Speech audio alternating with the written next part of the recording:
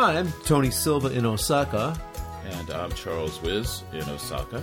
And this is episode 4 of Two Teachers Talking, where Charles and I get together every few weeks to talk about teaching, ideas that work, ideas that don't, things that still confuse us, and often stuff that teachers don't talk about at all.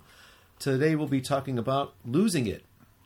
It's a special moment when you reach the end of your rope, all hell breaks loose, and you do and say all kinds of things that you'll soon regret. You know what I mean? No, I've never had that happen to me, Tony. I don't know about you. Is that a problem you have? Well, I've heard stories. Okay. Do you have a rope? I don't even think I have a rope.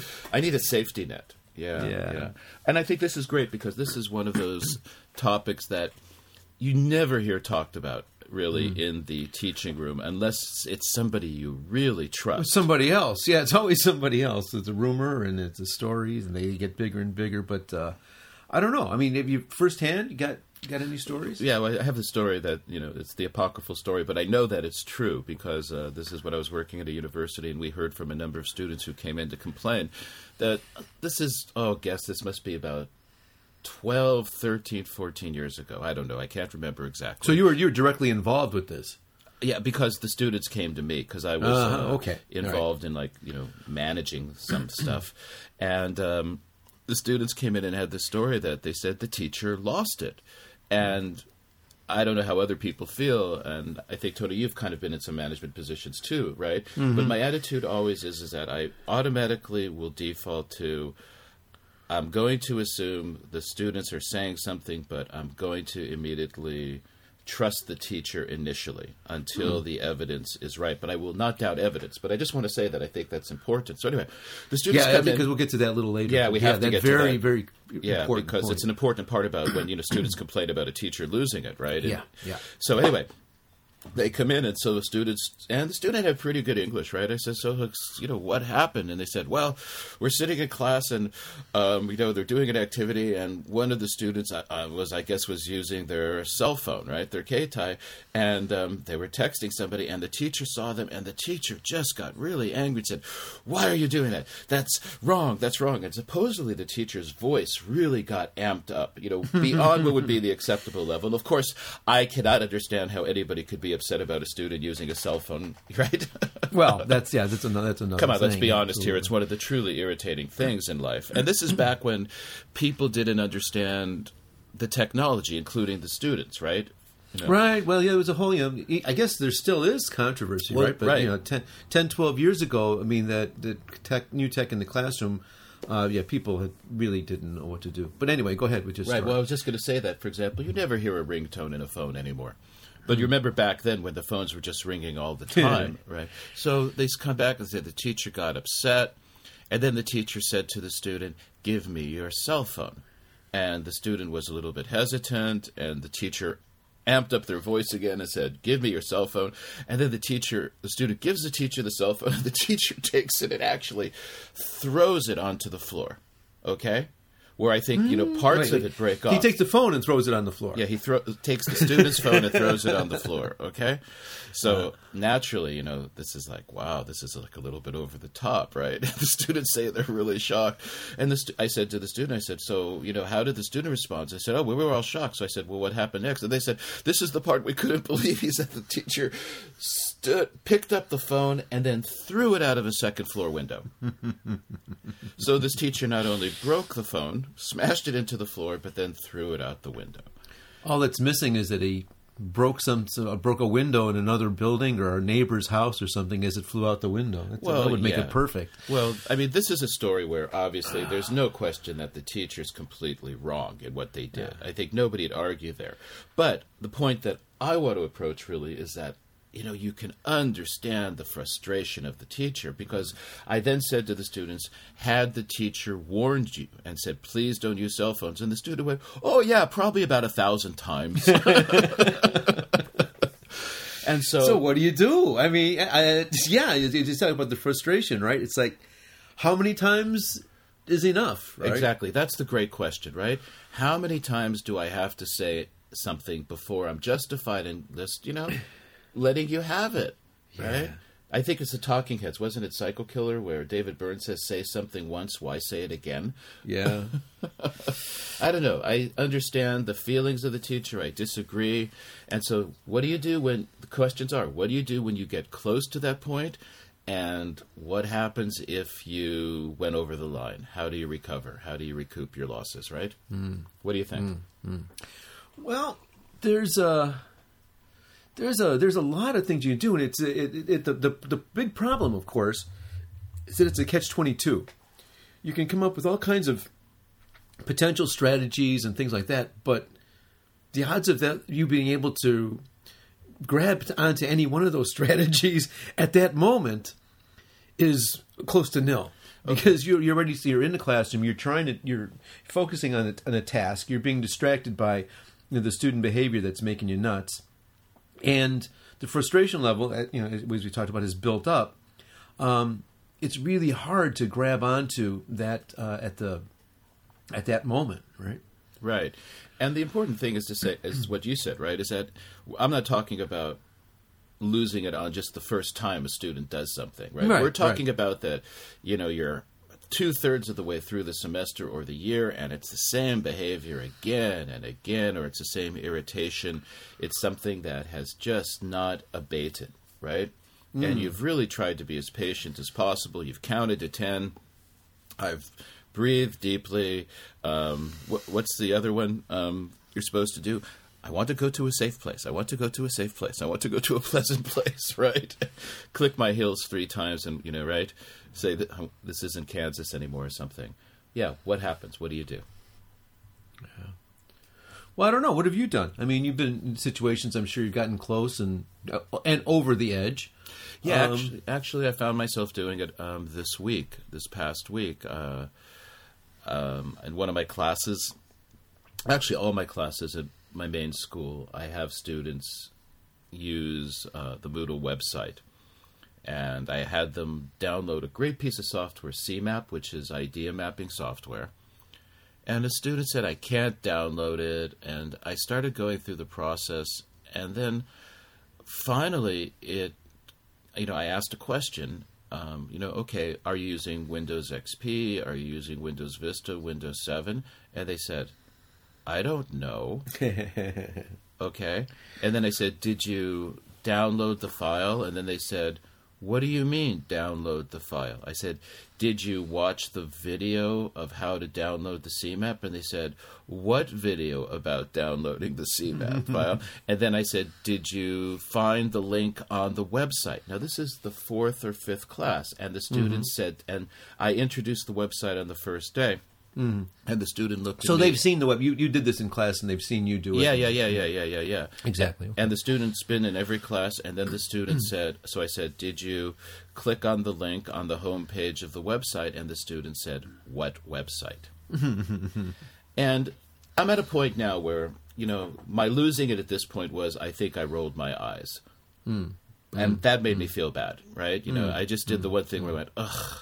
My eyes go up into my head, and I just said, I didn't know what to say.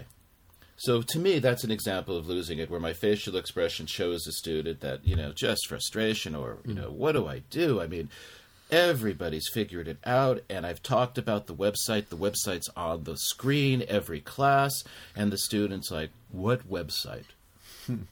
So... Well, yeah, of course, looking back, from here, looking back at this from, in safe distance without all the pressure and frustration.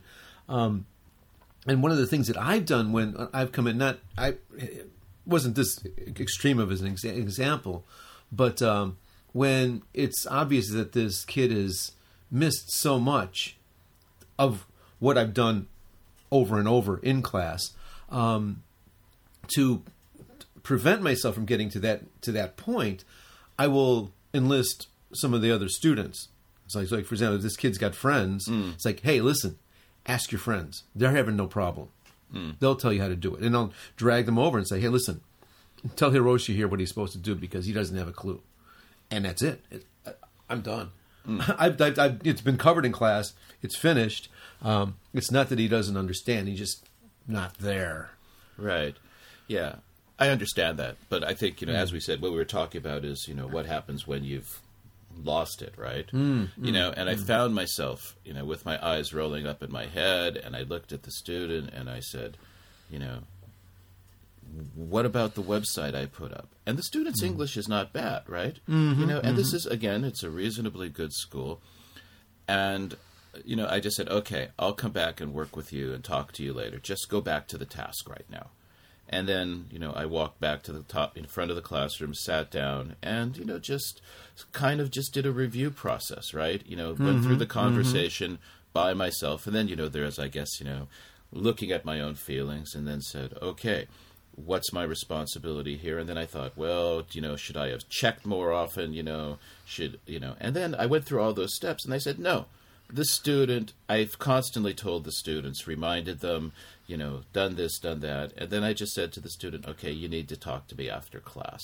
Yeah, and there's nothing wrong, I don't think, with at a certain point say, I can't explain this any other way. I'm done. I'm finished. I can't do it. It's in how you do it, I think. It makes a difference. Okay. You reach the end of your rope, and it's like, you, at a certain point, it's like, okay, do you hit the kid?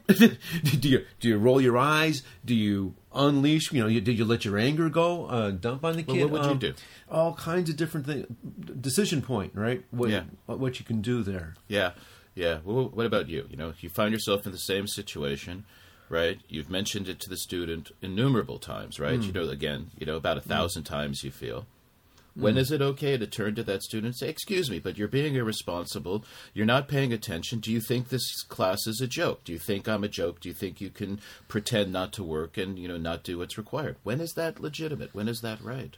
Yeah, it's really hard. And it's really hard, I think, also to not only your own feelings and et cetera, but also to really get a accurate assessment of what the situation is. I mean, what really is, what's being understood, what's not being understood, and what is just plain laziness and irresponsibility. Okay. It's very tough. It's very tough. One of the unfortunate experiences that I had was teaching. We talked last week. We were talking about impossible. Is this your epic battle situation? No, not that. No, that was mostly with that was with another teacher. That wasn't with the students. Oh, I thought you were having an epic battle with the class. Okay, I've been quoting you on that. Sorry, now I've been misquoting This is just a big, difficult class. And, actually, that's a great other topic too. What do you do when you lose it on another teacher? Yeah. Okay. Anyway, I'm sorry. Go ahead. Yeah, and so. I can't remember exactly what the catalyst was, but, again, I thought, from my perspective, it was totally clear what, they were supposed to be doing, what the expectations were, et cetera, et cetera. Or maybe it was homework that was being submitted. And I thought the kid was, just trying to get by, cut some corners, and hand in some crap and get out of the, leave the class. And I said, no, I explained. I said, you're supposed to do A, and then you're supposed to do B, and you're supposed to do C. And then he just kind of says, well, how can you think that this one thing somehow satisfies all these 3 or 4 things? Are you stupid? And like that Far Side calendar, all the kid heard was stupid. He didn't really understand most of what I was saying, I realized later on. And this is one of my more embarrassing moments in my teaching career. The kid came up to me after class and he said, Sensei, please don't call me stupid. Ugh. Oh, yeah. And you probably didn't even realize you had said stupid, right? Right, exactly. Because I you wasn't only calling found out after, right? Right, right. Because my intention was not, of course, was not to call him that, but it was just like, you got to be kidding me. How can you think that this is in any way satisfactory, right? And you didn't use the term stupid, really, did you? No, I did say the word. I said, what are you, stupid? Well, that's honest of you. Yeah. I said it, right? Got to own that one, yeah. That hurts. How'd you feel? So then I apologized him to next week in front of the whole class. I said, last week I was upset, and I got a little angry. I said, "No, we shouldn't." And I, Hiroshi, whatever his name was, I apologize, and I hope you can forgive me, something like that. How did Hiroshi respond to you after that? He was okay. He was fine. He said his piece that day, and he worked harder. So, yeah, I think you hit a nail on the head there, right? The idea that if you lose it, then you got to apologize for it. Sure. Right? And sure. I've done that too, where I've kind of lost it, and then the following week I've said to the class, I want to apologize for how I expressed my anger, but I'm not apologizing for what I was upset about. Yeah. And make that distinction, right? Yeah. Hey, I should have said it another way, but, but again, that's a great example, I think, of when, you don't know what you've said sometimes. Right. And I've had those, they're not in the classroom, but, in social situations. I don't know about you, Tony, but, I've actually watched my mouth say something. This kind of disembodied experience where I say something, and then all of a sudden it's like, I didn't say that, did I? And it feels did like... I say that out loud? It's like, it's like, oh my God, I'm having an out-of-body experience here, and my mouth is this independent, it's like alive by itself. But what frustrates me a lot is the... things along the lines of, it's coming up now a lot with my students, is don't you know what Google is?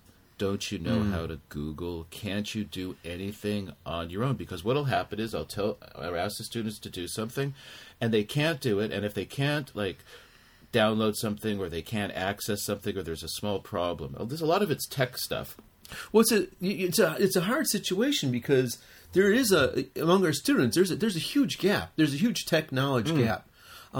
Finally, I'm getting kids bringing actual laptops into the classroom. Even the Japanese students. I mean, the Chinese students have been bringing PCs for a long time, and iPads and so forth. But you see kids using their phones in different ways. Yeah, I'm not throwing the phones out the window either. Well, the smartphones you can. It's just like having a laptop, right? Right, exactly. I mean, but it's 10 years ago, it was a completely different world. But for us and for many of our students, but not all, a lot of our students are 10 years, are still back there in the year 2000. Okay. It's like, what do you mean download? Right. Yeah. Well, I think that's the incredible story where the student says, actually, I told you the story where the student said, I don't know how to install a piece of software. Yeah. Or I don't have a computer. Yeah. And for anyone who's listening who has not been to Japan or is not taught in Japan, there's this image of Japan as being this super high-tech place.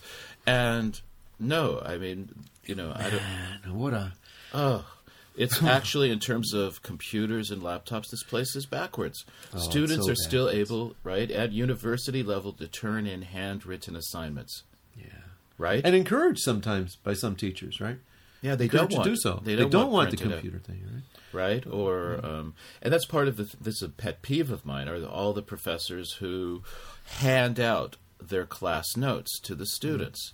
And then I have students who have no idea of how to take their own notes. Yeah. So to steer back. Yeah, and so the thing about expectations, right? Exactly. When you get those conflicting expectations, that's a real shortcut to the kind of frustration that we're talking about. So one of the things that can cut that off from the very beginning is to really make sure that the expectations are understood. Again, you get a student like the one you had, I'm not sure that anything you can do will be sufficient to make this kid understand what the expectations are. Or the kid that I had in my class, I don't know other than, reducing it to extremely simple Japanese, because in this case, it wasn't just a language problem. It was, I don't think I was the first person to call this guy stupid.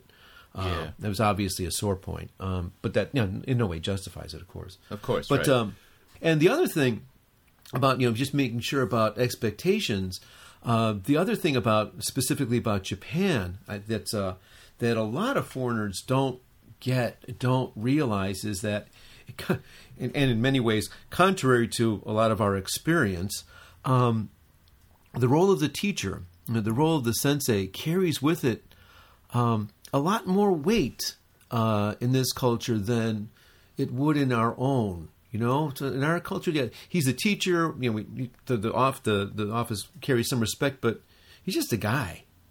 Over here, you are held to something of a higher standard, and so you really need to monitor your behavior, I think, much more rigidly and much more conscientiously than you would back home.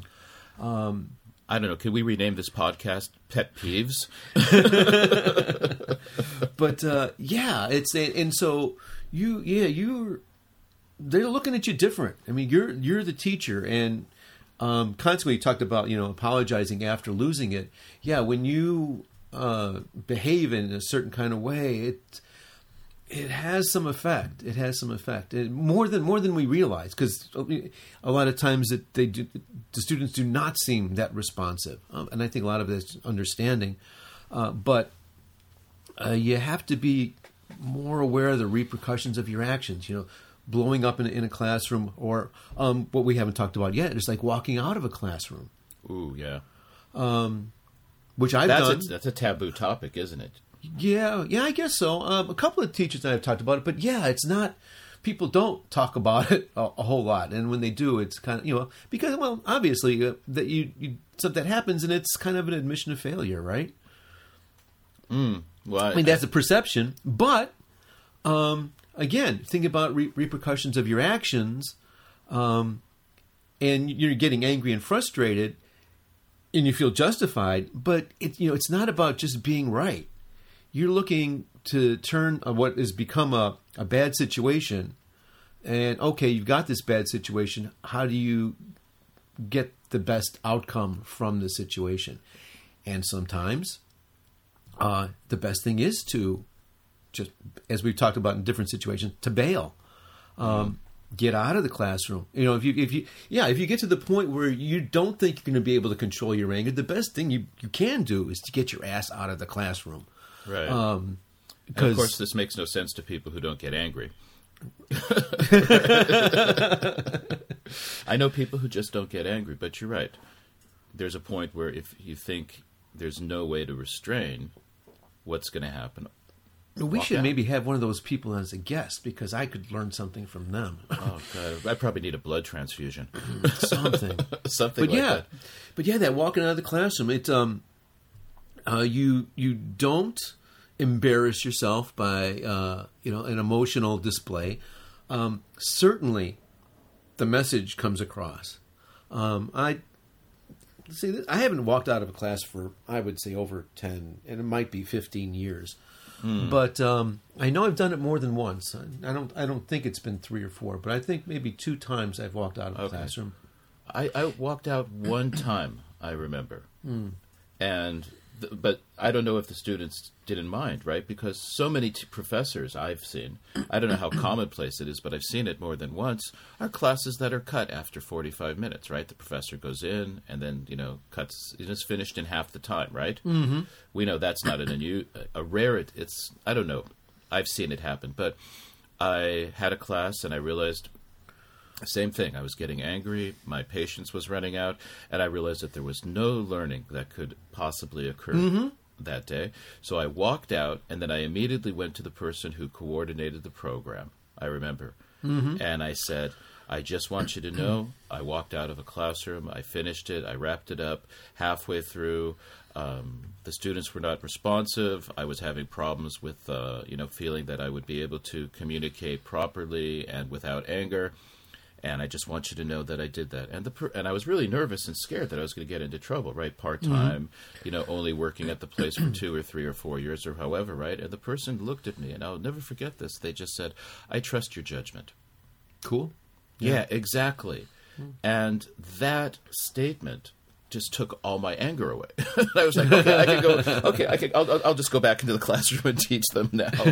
I can do this now. And I think that's an interesting lesson, is that if somebody trusts you, then there's a real denouement, I guess, of the anger or whatever. But yeah, I've done that once. How about you? What's your story? Well, I think once you get out, I talked about the one kid, and when I was walking out of the class, it was kind of the same thing as you. It's just the class, for one reason or another that day, they're just not there. They're not paying attention to anything that's happening. They're not engaged, and you pull out all the tricks out of your bag that you can think of, Maybe you've had a bad day. Maybe you hadn't had a good night's sleep. I don't remember. Again, I think this is more than 15 years ago, so I don't remember the specifics. But it was like, if I stay here, I can sit here and I can scream and yell, and I'll be a clown. It'll be amusing to everybody. It's like this. Again, as you said, there's going to be no learning here today. So there's no point in being there. And I just leave it. It's fine. You guys want to fool around today? All right. I'll see you tomorrow or next week, whatever it was. I think I might have been the person in charge at this point. When my coordinator was on walkabout for a while during this tenure, adding to the stress just a little. But I don't know, I just went back to my desk. And once I went back to my desk, once I went for a walk. And the time when I was at my desk, a couple of kids from the class came and apologized and asked me to come back to the classroom, and they did. The other time, I don't know what they did, but because I was off somewhere in a spring day, just went for a walk to cool off. So I don't know what the outcome there was. Yeah. But I didn't need to worry about reporting to anybody, but other than myself. I mean, that's hard enough, right? Yeah, right. Yeah, I understand that. So it's not a common thing, right? But I mean, no. But it happens. It does happen. Well, it's better to walk out than explode. Yeah, and then in general, yeah, absolutely. Because not only that heaviness, that heavy role of being the sensei in things, we often feel like, especially some like lower level classes, it is so frustrating because we feel like the students aren't learning. And they might not be learning what's in your lesson plan, so to speak, but they're not unobservant, and they pick up things. And there's this great story. It's a little culture tale from a basic reader. I think it's called "Stories We Brought With Us," and it's a story of a guy with his parrot. And the brilliant parrot can learn any word, except he cannot learn one word. He can't learn the name of the town. A Spanish town, I don't know, let's call it Catano. And so day after day, this guy, the farmer, is trying to teach this parrot to say Catano. And the parrot's not learning. So the farmer gets the end of his rope. He says, "You stupid parrot, say Catano, I'm going to kill you." And the parrot says nothing. He can't say Catano. So he throws him in the chicken coop. He says, "All right, you're worthless. You can't learn this. I'm going to kill you and eat you just like I eat the chickens." And he locks him up with the chickens.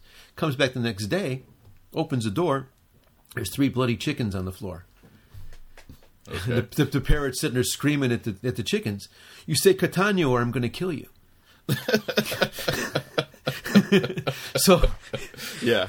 They're picking stuff up. It might not be what you want them to. I mean, you get the same experience. You look at they're looking at you at night and they're looking and say, "Sensei, Hanagatakai." I mean, they notice when you get a haircut. They notice when one of your belt loops, you missed a belt loop.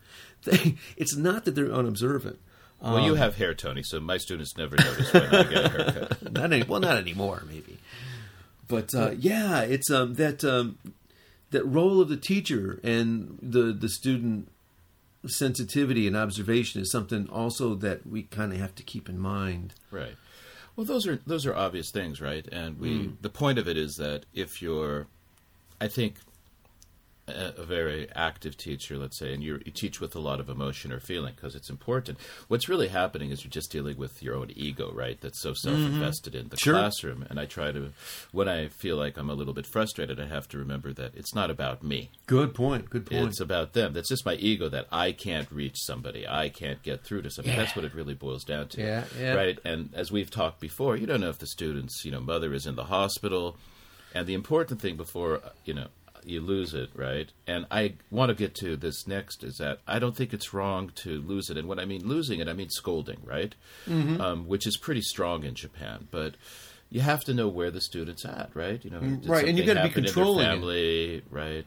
It's the old thing where the teacher scolds the student who comes in late all the time, and then the teacher's never asked, why is the student late? Because instead of seeing it, it's a symptom of something, right? Right. And then you find out that the student's family has no money, and the student's working a night job so that they can pay for their tuition, right? Yeah. There's always something. But when is it okay to lose it, right? When is it okay to take the student's, homework, right? And you walk into class and there's the student with the other student's homework copying it verbatim, right? Mm-hmm. Is it okay to walk up to that student, say, "Excuse me, may I have your piece of paper?" Pick up their paper and tear it up and say, "I'm sorry, you can't copy your homework." Is that okay? Right? Yeah, I don't know. Yeah, it's a good question. I have no idea. I mean, you're definitely sending a clear message to the students. Cheating is not acceptable in the classroom. So what'll happen is they'll start doing. Well, a good alternative to tearing up the paper, which the thought just came to me, is you just cross out that student's name, put the other student's name on the top, because that's his work. Yeah. Actually, what I tend to do in that situation is to put a big X on the paper. Mm-hmm. And say 0, and then I take the student's paper who gave them the paper, and I put an X and a big 0 across that too. Mm. If you give your paper to somebody else, and I see that. Mm-hmm. But you see, there's the reason of getting upset and angry isn't that it's the cheating, right? Mm. It's how dare you cheat right in front of me as if I am blind and stupid. Yeah. That's the that's the thing that I'm responding to, which is at least have enough intelligence to not do it obviously, but then you realize again that maybe in other classes the teachers don't care, or teachers aren't noticing. I don't know. Yeah, it's really hard to call. And then again, like that clarification of expectations, right? Because in Japan especially, the important thing is getting the right answer. It doesn't matter where it came from. Exactly, and I think when we were passing notes back and forth, you have the what about a textbook with all the answers in it, right? Somebody was that was exactly that was a teacher. Yeah. It was a teacher anger thing. Yeah, the student had a used textbook and all the answers were in there. The teacher saw it, took the kid's book and threw it in the trash. Okay, now is that legitimate? I can't think of a set of circumstances that would make that. I don't know. I don't know how the person's teaching, right? And how they're using the textbook and how it's being used. It's hard to say. Mm. I mean, it's certainly not something that I would do because generally I don't use textbooks for generating correct answers. I mean, they're usually springboards to different activities. So whether the answer there is not relevant. Right, and it's easy to say from the side, right? Where you just turn to the student and say, I make a mark in the textbook in ink, right? Let's say I'll just make a small mark so I know it's my mark, and I'll say, bring the textbook next week, and make sure all the answers are erased. So now the student's got to go through the entire textbook and erase the textbook. But hey, maybe the student bought a used textbook because they can't afford it, right? Sure. Well, yeah, I mean that. But but that's I think more of learning to catch yourself, right? And I think what we're trying to see here is, okay, so when is it okay to scold the student? When is it to say, "Excuse me, but your behavior is unacceptable. This class is not a joke. I don't want my time wasted," right? We've talked about this. I don't think. I think scolding a student is appropriate at any time when you feel like they've crossed a line and they're trying to perform or trying to submit work that probably they are aware is not satisfactory, not sufficient, or doesn't meet standards for whatever reason. If they know that and they're trying to get away with it, I think there's nothing wrong with scolding a student. But again, control I think is the issue, right? So. You can be as strong and as forceful and as strict as you need to be as long as you're controlling it. It's when you lose control that I think that it becomes a problem. Yeah. But I will scold students, and they're shocked. I mean, I've had students actually write that they haven't heard a student be scolded in years, right? Oh, really? But for me, the crossing of the line is when... it's usually cheating. It's usually being irresponsible. It's the one that makes me crazy is can I have your homework? I didn't do the homework. Why? I was absent last week. That kindergarten response. I said I've said this time and time again. We have a website, right? Blah, blah, blah, blah, blah, website. It really is. Blah, blah, blah, website. By the way, the cartoon is what people think dogs hear and what dogs hear, right? The Far Side cartoon. Did I tell you it's on my office door? It's wonderful. Yeah, and I asked you for a copy and I haven't gotten it yet. I have to Xerox it. Thanks for reminding me. I think if you do a search, you can find it. That's how I found it. But the other thing I want to talk about is not so much the the losing it, the conscious awareness of losing it, which, again, if I'm aware of it, I can always go in and apologize. And I have apologized to a student where I said, hey, excuse me, but I did not talk to you respectfully. It's sorry. I was frustrated because I wanted you to do better. And I'm talking about the time where you kind of don't notice it. And this is with grading, I think. Right? And I actually had a situation, because it's participation scores, where I tell students, okay. right? There's always a participation score, because I have to somehow be able to balance, a student who's maybe low level but is working their butts off, right? Versus a student who has better ability and is just trying to skate through the class, right? Mm-hmm. And I think I told you that I gave a low participation score to a student who I found a lot of times during class was speaking Japanese. And then when I was doing my final thank you, end of class little talk where I wish them well in the future and try to instill them with a little bit of hope and the importance of, studying given the way the world is. And I think I told you, halfway through, this one student just stood up and walked out of the class. And I thought, there goes your participation score. Sure. And the student came and complained about their grade. Right? And I said, well, and then suddenly I'm there having to justify, say, I'm sorry, but I told you clearly from day one, and it's in the syllabus, that your manners and how you conduct yourself in class is part of the participation score.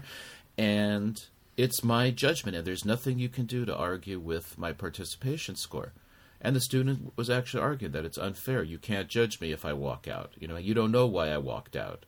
And I said, well, why did you walk out? They said, I had to go to the bathroom. I said, were you sick? And they said, no. And I said, could you have waited 10 or 15 more minutes?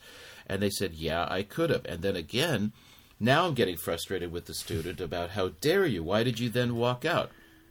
Right? And, so I think, is it what do you do? Right? Blind grading, I think, is the only way to go, right? And whatever the spreadsheet says. But I think that comes up a lot in participation scores, right? No, sure. I mean, do you find yourself doing that and trying to balance and be fair? Oh, I try very hard. And I, just like with the classroom situation, I think that, I mean, if the decisions are made based on, events and sound judgment and not emotion, and you're in control of that, I don't see any problem with that at all. And in fact, day by day, the system that I have in class where students have sheets, not in all classes, but in a lot of classes, have sheets on their desk in which I record their performance each class, and including their participation. They'll know because they get a mark that day. It's like, and you do this often. It's like, well, yeah, this is. What you guys doing this isn't working, and I go with the big red mark right there. And they look at me in shock, but I never had to do it more than once to the same student. So I think it's about control. Yeah, I knew a teacher who would give out yellow cards and then red cards. Well, why not? It works. Right, but there has to be some immediate feedback. And, right. Otherwise, they don't make the connection. Right, and that's one of the reasons why I'm really happy that this year I've been really diligent about using the Moodle system, because I can email students. And now what would happen is, if that happened this year, I would immediately email the students, say, excuse me, you walked out of my talk, right? Or you walked out of class, and I'm marking your participation score down. And unless you can come up with evidence, right, or a legitimate reason, you need to be aware of it. So yeah, I think one way is if you can have some ways of communicating. But going back to what you just said, Tony, I would love to see that paper that you use. Okay, right? I mean, that's a good thing to put on the website. Right? Yeah, it's nothing fancy. It's just a grid with the square for each day. Right, but it's interesting because you have each student has that paper on their desk, right? So you're not sitting there with the roll book or your computer marking. Correct. You can, so you're walking around so that the student actually sees the score you're giving, right? Immediately, yeah. Yeah, and that might be something else too. I think that a lot of times the frustration we feel, and you get angry or upset, is that it's not been constant feedback, right? I need to let somebody know right away. Okay, you're speaking Japanese. I don't want to ask again, right? And then the fourth or fifth time, that's at that time I say, look, when the fifth time that I say you're speaking Japanese, I don't see you using, your dictionary at all, or. What do you do, right? Yeah, but I think the biggest frustration I get is, I think you do this too, and I know some very few teachers who actually do this, is pass out the useful phrases kind of paper at the beginning. Oh, yeah, class, yeah, right? sure. And especially with lower level classes, it's essential. You need that. Right. Sure. And I drill them and drill them and drill them, and they get quizzes like the second class, third class, fourth class, right? Mm-hmm. And then in the fifth week, I'll turn to a student and I'll say something, and they'll sit there and go, huh? Eh? They can't even use the useful phrases, and that frustrates me. No, for sure. Right? And I think, we've done this. We've quizzed it. Why aren't you making the connection? So, again, I think most of it, actually, the key is its frustration with me. Mm-hmm. Good. Really good point, and something to always be aware of. And that's why a lot of it's about you. Right, and as a more experienced teacher, that's why these things don't happen. And when I do get upset at a student and I scold them, I'm very confident at this point that it's reasonable. But the secret is you gotta scold privately. Mm-hmm. Mm-hmm. You know what I mean? Yeah. Well, unless you're trying to make a lesson to the whole class. I mean, you can do it. You can do it in public too, if you do it the right way, gently, with enough respect. Maybe is that a good word? Indication of that you're not happy with the performance. So right, and this goes for the rest of you guys too. You guys too. Another noun coming out there, right? Yeah, right. Yeah. So, right. And the last little takeaway that I think I want to throw in, because we're running close on time, is you mentioned when you walked out of class, you went to your supervisor, and he or she said, "Yeah, I respect your judgment." That's not common here, especially with foreign teachers, especially in with part-time teachers. Good point. Don't expect that kind of consideration. Most of the time when there's a problem in class that comes to the school's attention, most of the time it's going to be considered the teacher's fault. Even when it's very obviously a student problem, it very often becomes the teacher's problem because the teacher didn't handle it properly. But we've talked mostly about like the repercussions of losing it in terms of our own relationship with our classes.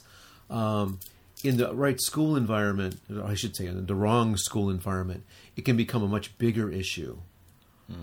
And then you've got a situation where it's you versus the class and the school, and the class will, you're on one side and the school's backing up the students. That is not a good place to be. Right. And I think a lot of that, though, is related to the level of the school. Oh, sure. Right. Sure. I think when you get into better schools, for example, I remember turning to a professor, my that's what makes them better schools. Right. Yeah, and sure. I said, the student, if I fail this student, they won't graduate. And, they're they're a few points off, right? It was like a 53, let's say, from a 60. And he says, did the student receive a passing score? And I said, no. And he said, failed them. Cool. Right. But the other thing is, again, scrupulous notes, right?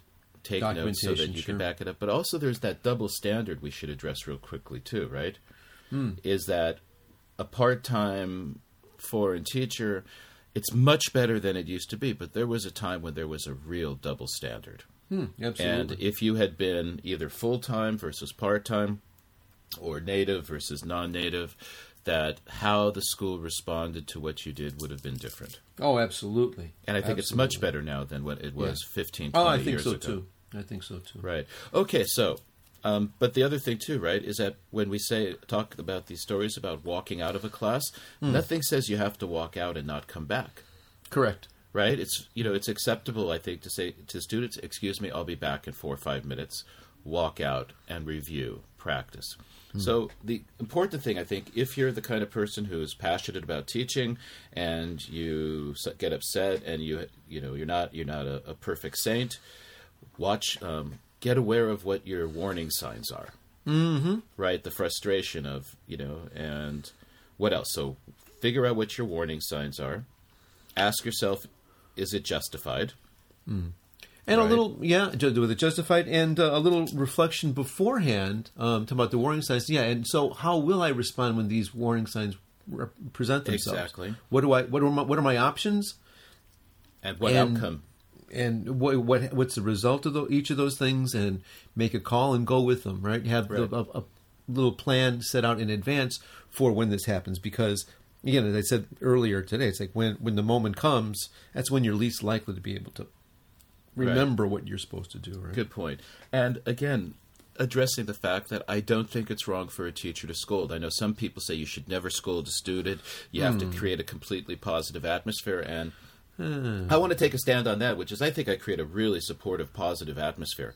But I think students, I know that some of the most important learning moments in my life, even at university level, was being scolded by a professor for not being prepared enough when I spoke up in class. That transformed me into I think it's absolutely part of the learning experience. So let's just say to people right there, just please don't argue that you shouldn't scold students. There are students who will respond to it and deserve it, and it's part of our being teachers is teaching students that they have to be responsible. Sure. Absolutely. Okay, any other takeaways you want to bring up?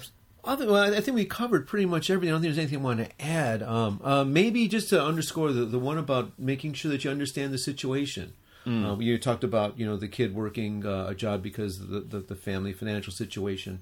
There's all kinds of things that might be going on in the kid's life that's contributing to that behavior. And before you unload and before you make it a whole lot worse, it's really worth your while to figure out exactly why it's happening to the best of your ability. I mean, just sometimes the why is that the kid's a jerk, but that might not be the case at all, and it's a very dangerous assumption to make. Yeah, and I think here, final words from me, hopefully, is that I know that as a parent, right, that you just lose it sometimes on your kid. Yeah. And I don't know any parent who has never lost it on a kid. And I think it's just natural because these are our charges and we are invested in their success.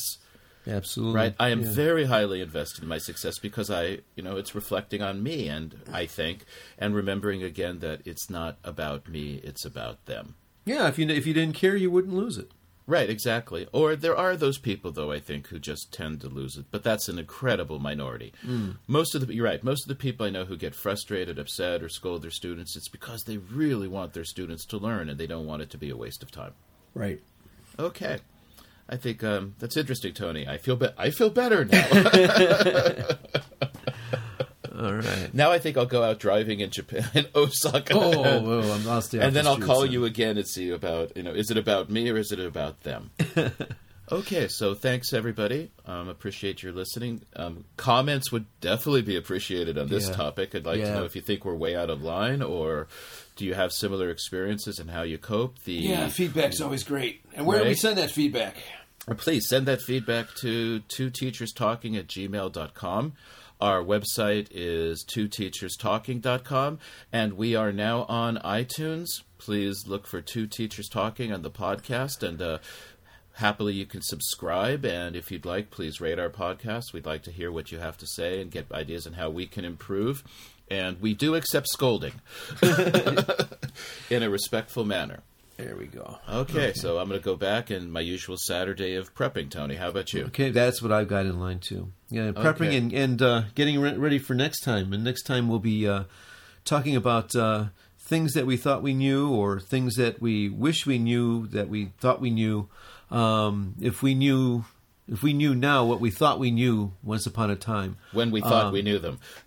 Yeah. And some tips from some things that seem rather obvious, or we kind of take for granted now, but things that would have made our lives a whole lot simpler if we had known when we were fairly early in our teaching careers, and also the things that we thought we knew that were wrong. Turned out not to be quite so accurate. And this is in the context of teacher development and viewing that as a teacher as well as a mentor or supervisor, right? Yeah. So if you're supervising new teachers, or if you are a new teacher, new being 5 years or 6 years or so, might be useful. You think it might be helpful? All right. Well, I'll look forward to that talk. All right, Tony. So please have a nice weekend, and we'll talk to you next week. Okay. Very good. Okay.